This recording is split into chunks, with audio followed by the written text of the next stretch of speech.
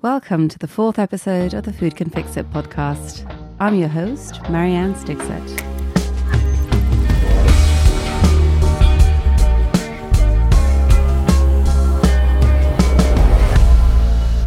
Today's guest is Lena Gordon, the newly appointed director of the Stockholm Resilience Centre, EAT's scientific partner. We talked to Lena about why water is the bloodstream of the biosphere, the power of consumers, and how we need to adjust our eating habits to make them both healthier and sustainable. However, Lena is not a believer in cutting meat and dairy out altogether. Livestock has an important role to play in our food system, she says, both from a livelihood and a biodiversity perspective. Instead, she prefers what she calls the good shift, keywords for which are quality, culture, and culinary innovators. Dear Lena, welcome to the EAT podcast. Thanks a lot. We're absolutely delighted to have you, not only because you're a long-standing friend of EAT, but also because you've just been appointed new director of the Stockholm Resilience Centre. Now, for our listeners who are not entirely familiar with the Stockholm Resilience Centre, could you tell us a little bit about what the centre does? The centre is really an interdisciplinary science-based organization. So we're part of the Stockholm University. So we bring together people from different disciplines, or scientists from different disciplines, to understand the world that we live in right now. I mean, we as people are changing the biosphere, the planet that we live on, so fundamentally. We're really trying to understand, what does this change mean for human society, and how can we become better stewards of the planet that we live on? So we really need to take that interdisciplinary approach and really understand the connections between nature and people. So we both do research on that, basically basic science, but very interdisciplinary basic science. But then we also want to make sure that it doesn't stay in science, but that we can actually create change also, or inspire change, because as you all know, right now we live in a time where it's not a sustainable development trajectory, and we have big changes that we need to have happen. All the curves are still going in the wrong direction, aren't they?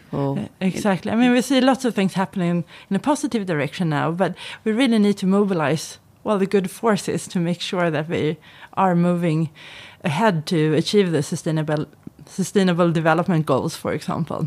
And that's a challenge that a lot of scientists are faced with. Is precisely one thing is actually getting the research and covering the knowledge gap, but then it's also getting that science translated into action and having people actually use that knowledge and that science. How does one go about doing that? I think there's so many different answers to that question, but I think part of it has to do with making sure that the science that you're doing is relevant for society and asking the right type of questions that we really need to address. And then engage with change makers. There's so many people that really are moving in the right direction. So what can we learn from what's already going on? And how can we mobilize further to sort of help that development?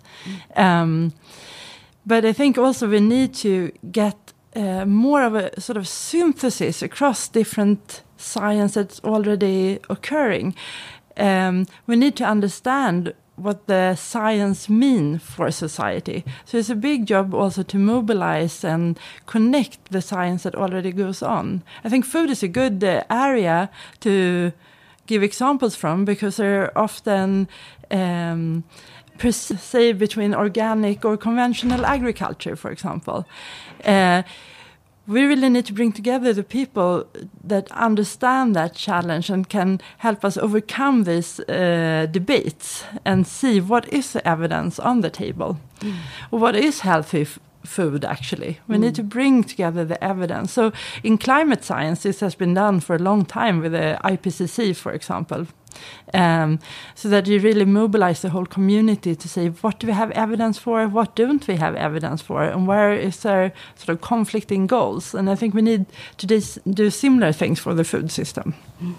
Now, part of the food system, an important part of the food system, is is water, and you're actually an internationally recognized scientist on sustainability of water and food, as you just mentioned, and the biosphere. Now, water has been called the bloodstream of the biosphere. Why is that? What does that mean? I love that term. It actually comes from Professor Malin Falkenmark, who has been also a long-term friend of the Stockholm Resilience Center and working for SRC over the past years. Basically, often when we think about water, we think about the water that we drink or that we see in the rivers and aquifers. But that's only a very small part of the whole hydrological cycle.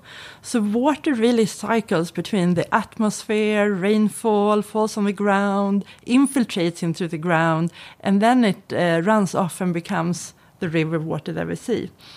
So the bloodstream of the biosphere is that whole hydrological cycle that maintains ecosystems of the biosphere. And water has that fundamental role of giving life to these ecosystems. But I think it also illustrates that the ecosystems are also part of modifying the water flow. So if you have a forest, for example, and then you cut the forest, it's actually going to be less water transported back to the atmosphere. So the forests have a key role of pumping up water to the atmosphere that then can fall as rainfall somewhere else. So the interplay of ecosystems and the hydrological cycle, I think, is captured in that bloodstream of the biosphere. Now that's really interesting, and obviously the way we produce food is a major contributor to impacting how that system functions. And how do you think that how is the way we produce food affecting the water resources and contributing to some of the challenges that we're facing with the water resources today?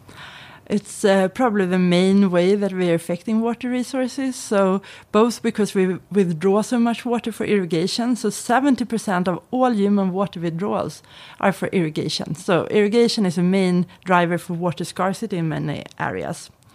But it's also pollution affecting waterways, so nitrogen and phosphorus leaking out from agricultural fields, for example, that is causing eutrophication downstream. But then we're also altering the capacity of land to infiltrate water when it rains. So if we don't take care of our soils, we get less water into the soils that can help plants grow also in rain-fed agriculture. So therefore, agricultural management of land and soil is extremely important. And most of the lands today are not irrigated, but are rain-fed. So we need to manage that rain-fed agriculture much better to actually sort of use the rainfall in a good way, in a productive way. Now, are we facing the same challenges in the global south as the global north, or are there any differences in terms of that geographic expansion? Yeah, I would say that there are some major differences. That in the global south, less is irrigated land, for example. But then it's really also about temperate versus tropical, and between dry and wet regions around the world. And if you look at where are the world's dry lands, you can also see there is a very close relation between dryland areas and poverty, for example. So a lot of the poverty, the world's most poor regions, also have problems with too dry climates. So in that sense, we need to understand much better how we can sort of increase agricultural production in dryland areas, often in rain-fed agricultural systems, and with technologies that are possible for smallholder farmers to take up. So that's kind of different from what we're facing in Sweden, for example, where we have much more water available and better technology and better sort of climate in some ways. So we need to start thinking a little bit differently about how we produce our food how we produce our food in general, and how we perhaps start being a little bit smarter about how we use our water resources. Yeah. Are you seeing any promising innovations on that front that you that make you optimistic that we're going to be able to crack that nut? Yeah, no, absolutely. I think there is so much happening all around the world. It's everything from more efficient irrigation systems, but also in terms of rain-fed agriculture, there are lots of small-scale innovations that are actually happening on the farmer's field, and that make sure that we can sort of close the yield gap, this gap between what is possible to produce and what's actually produced. And a lot of it has to do with this infiltration of rainfall in the ground, but also that there is enough nutrients available so that plants can use the water that infiltrate. And there's lots of things happening around that area, but it also needs to be more investment in that type of systems, because the more larger scale irrigation system we've been investing in for a long time, and you can see the benefits more clearly. Sometimes the small scale innovations that are happening on these rain-fed agricultural systems, they haven't attracted as much funding and so on. So I think we need much more investments in the smallholder system also. And is this where it's important to strengthen public and private sector partnership to get the private sector involved, Absolutely. both on the innovation side and as also in the investment side? Yes, absolutely. No, it's a very important area. Now, there was a much cited report in the journal Science recently that says that avoiding meat and dairy products is the single biggest way to reduce your environmental impact on the planet. And livestock is notably a major contributor to water pollution and freshwater withdrawals. Now, is waving farewell to our burgers and our brie the most important contribution we as consumers can do to a more sustainable use of our water resources? Yeah, both water resources and other resources. But I think I'm one of the people who, I don't want to go as far as saying waving farewell or totally cutting meat and dairy. We need to reduce the consumption we have today and the production we have today globally. But livestock definitely have a place in our food system, and they are an important part of a more circular agricultural economy. And they can also contribute a lot, both to livelihoods, but in Sweden, for example, they're important for biodiversity efforts and land use, where we actually have land abandonment and growing forest as sort of one of our problems. So I think we need a drastic reduction of meat and dairy, but we can't live without them either. We need also to bring in the animal health aspects. So if we can find a way to have livestock in our system on a smaller size than today, but where we're producing better meat and more integrated systems, I think that's a very important part of the future solutions. So it's important to see the nuance in it, that it's not entirely black and white. And that's interesting because the debate often does turn into black and white and saying that the future, red meat cannot exist in our future if we want to get greenhouse gas emissions down. But it's also important, like you mentioned, to take into consideration both the biodiversity aspect and also the importance of livelihoods for smallholder farmers, which is often ignored when the debate takes place, especially in Western platforms. Absolutely. Now, I know also that gastronomy is also a big interest of yours, and that you attach a lot of importance to the role of chefs in bringing about what you call the good shift. So I'm both going to ask you, what do you mean by the good shift, and what role can chefs play in this? Well, the good shift, it actually comes also from Swedish, where we call it det goda skiftet. So goda is both sort of tasty and good. And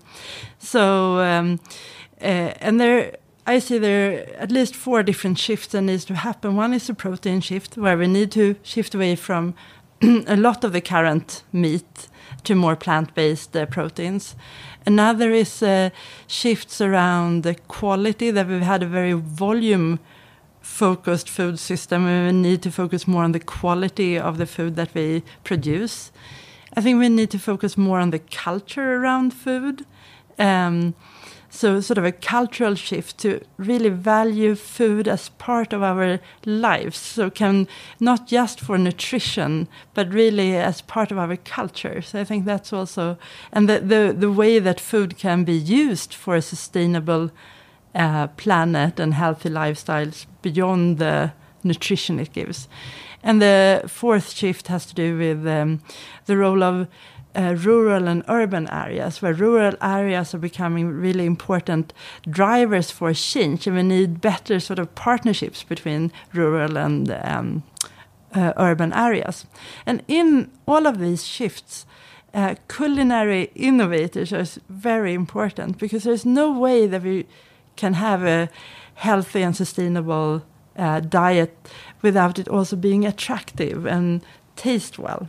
And we see around the world now chefs that are really experimenting and innovating with what is on the plate, and how can we use the diversity of crops that we are growing, but also all its parts. So how can you use a sort of nose to tail thinking in everything that we eat, that we really use our resources well.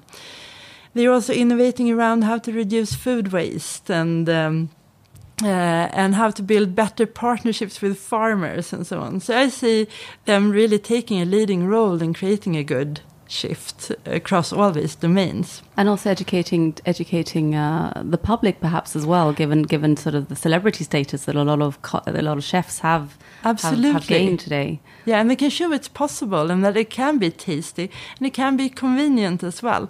And I think it's important to recognize also that we need to engage all the chefs. It's both sort of the fine dining chefs who can maybe tell the story and create a bit of that attraction, but it's also the chefs in our public kitchens, in schools and elderly care, etc.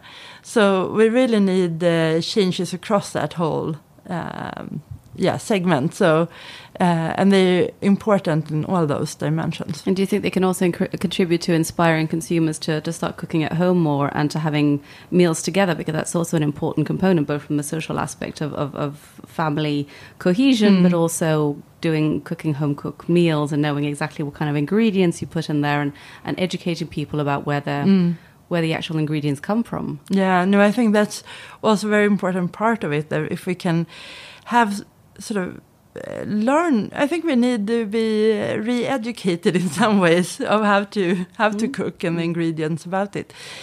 But I think there's another flip side to that story, that we also, in the type of lives we live today, we also need convenient food, and that the solution is not that everyone is going to cook all their food in their own house, but I also like to think that there is a spectrum. If you have a week, for example, maybe you can think of your Sunday meal with the family, and that's where you put in some more effort and you have that community feeling in the kitchen, and you learn and you get reconnected to sort of cooking.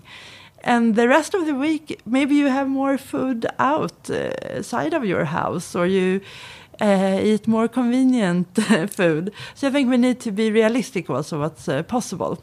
But both of the convenience and I call it kind of reconnection to the food cooking. We need both of those sides. And it's also a way of empowering consumers as well. Like at Eat, a lot of the questions that we get when we talk to people is people will listen and say, fine, but what do I as a consumer, how can I contribute to the achievement of the SDGs or the Paris Agreement? It seems like something that is so far out there and that requires essentially tools taken at a high level political stage, rather than something that people can do in their day-to-day lives. But there are things, and one of the things is cooking. But there's a number of things, tools that we can give consumers that also have a significant impact on sustainability. Yeah, and consumers can also demand different solutions and demand different types of food. So consumers have a big role in this, even though we can't leave the responsibility only with the consumers. It's really about getting the right people and the big actors around the table to make larger shifts in the food systems. But they're not going to do it unless they have the consumers with them. So you need sort of both of those sides of the story. And that's the thing. It's politicians need to know that they're going to get re-elected once they've done the right thing, and companies need to know that that there's going to be a demand for their product if they actually make the effort of investing in products that are more sustainable and healthier and tastier, because it does require certain investments. So it's both using that leverage of the consumers, both on the policies level and the business level, that I think is easy to forget at times. And I guess that's also why I love what EAT is doing, because it is really bringing all of these actors to the same table, and it's drawing on the science and what the science says is necessary in terms of a large shift in the food system, and then bringing those actors from the consumer to the industry to the politicians that can make change happen. So that's very exciting to see, and to see it here, that it's actually happening now.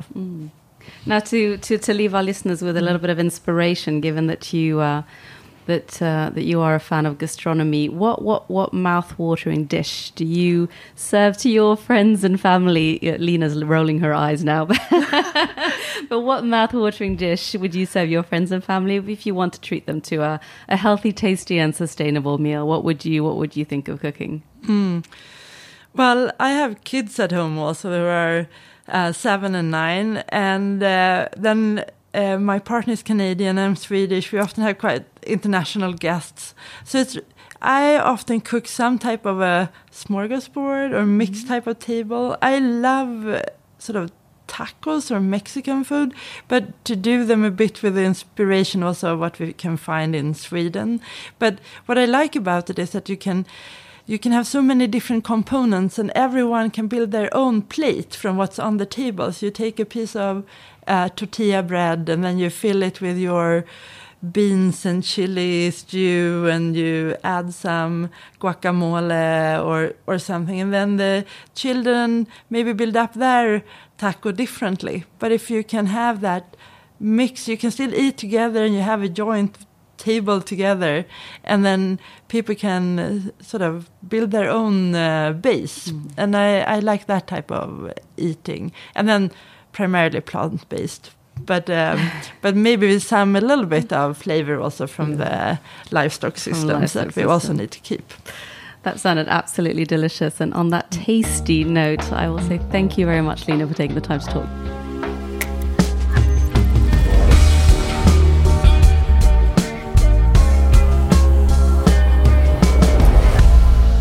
That's it from us today. Don't forget to subscribe to our podcast on iTunes. We're back next week with our guest Ali Saeed Mandri, also known as Chef Ali L'artiste, a celebrity chef, TV radio personality, culinary instructor, and food stylist. Ali works tirelessly to champion Kenyan cuisine both nationally and internationally, and is part of IFAD's Recipes for Change campaign to raise awareness about the impacts of climate change on food crops and traditional recipes. In the studio with me today was producer Gustav Glomset. I am Marianne Stixet, and you've been listening to the Food Can Fix It podcast, produced by EAT.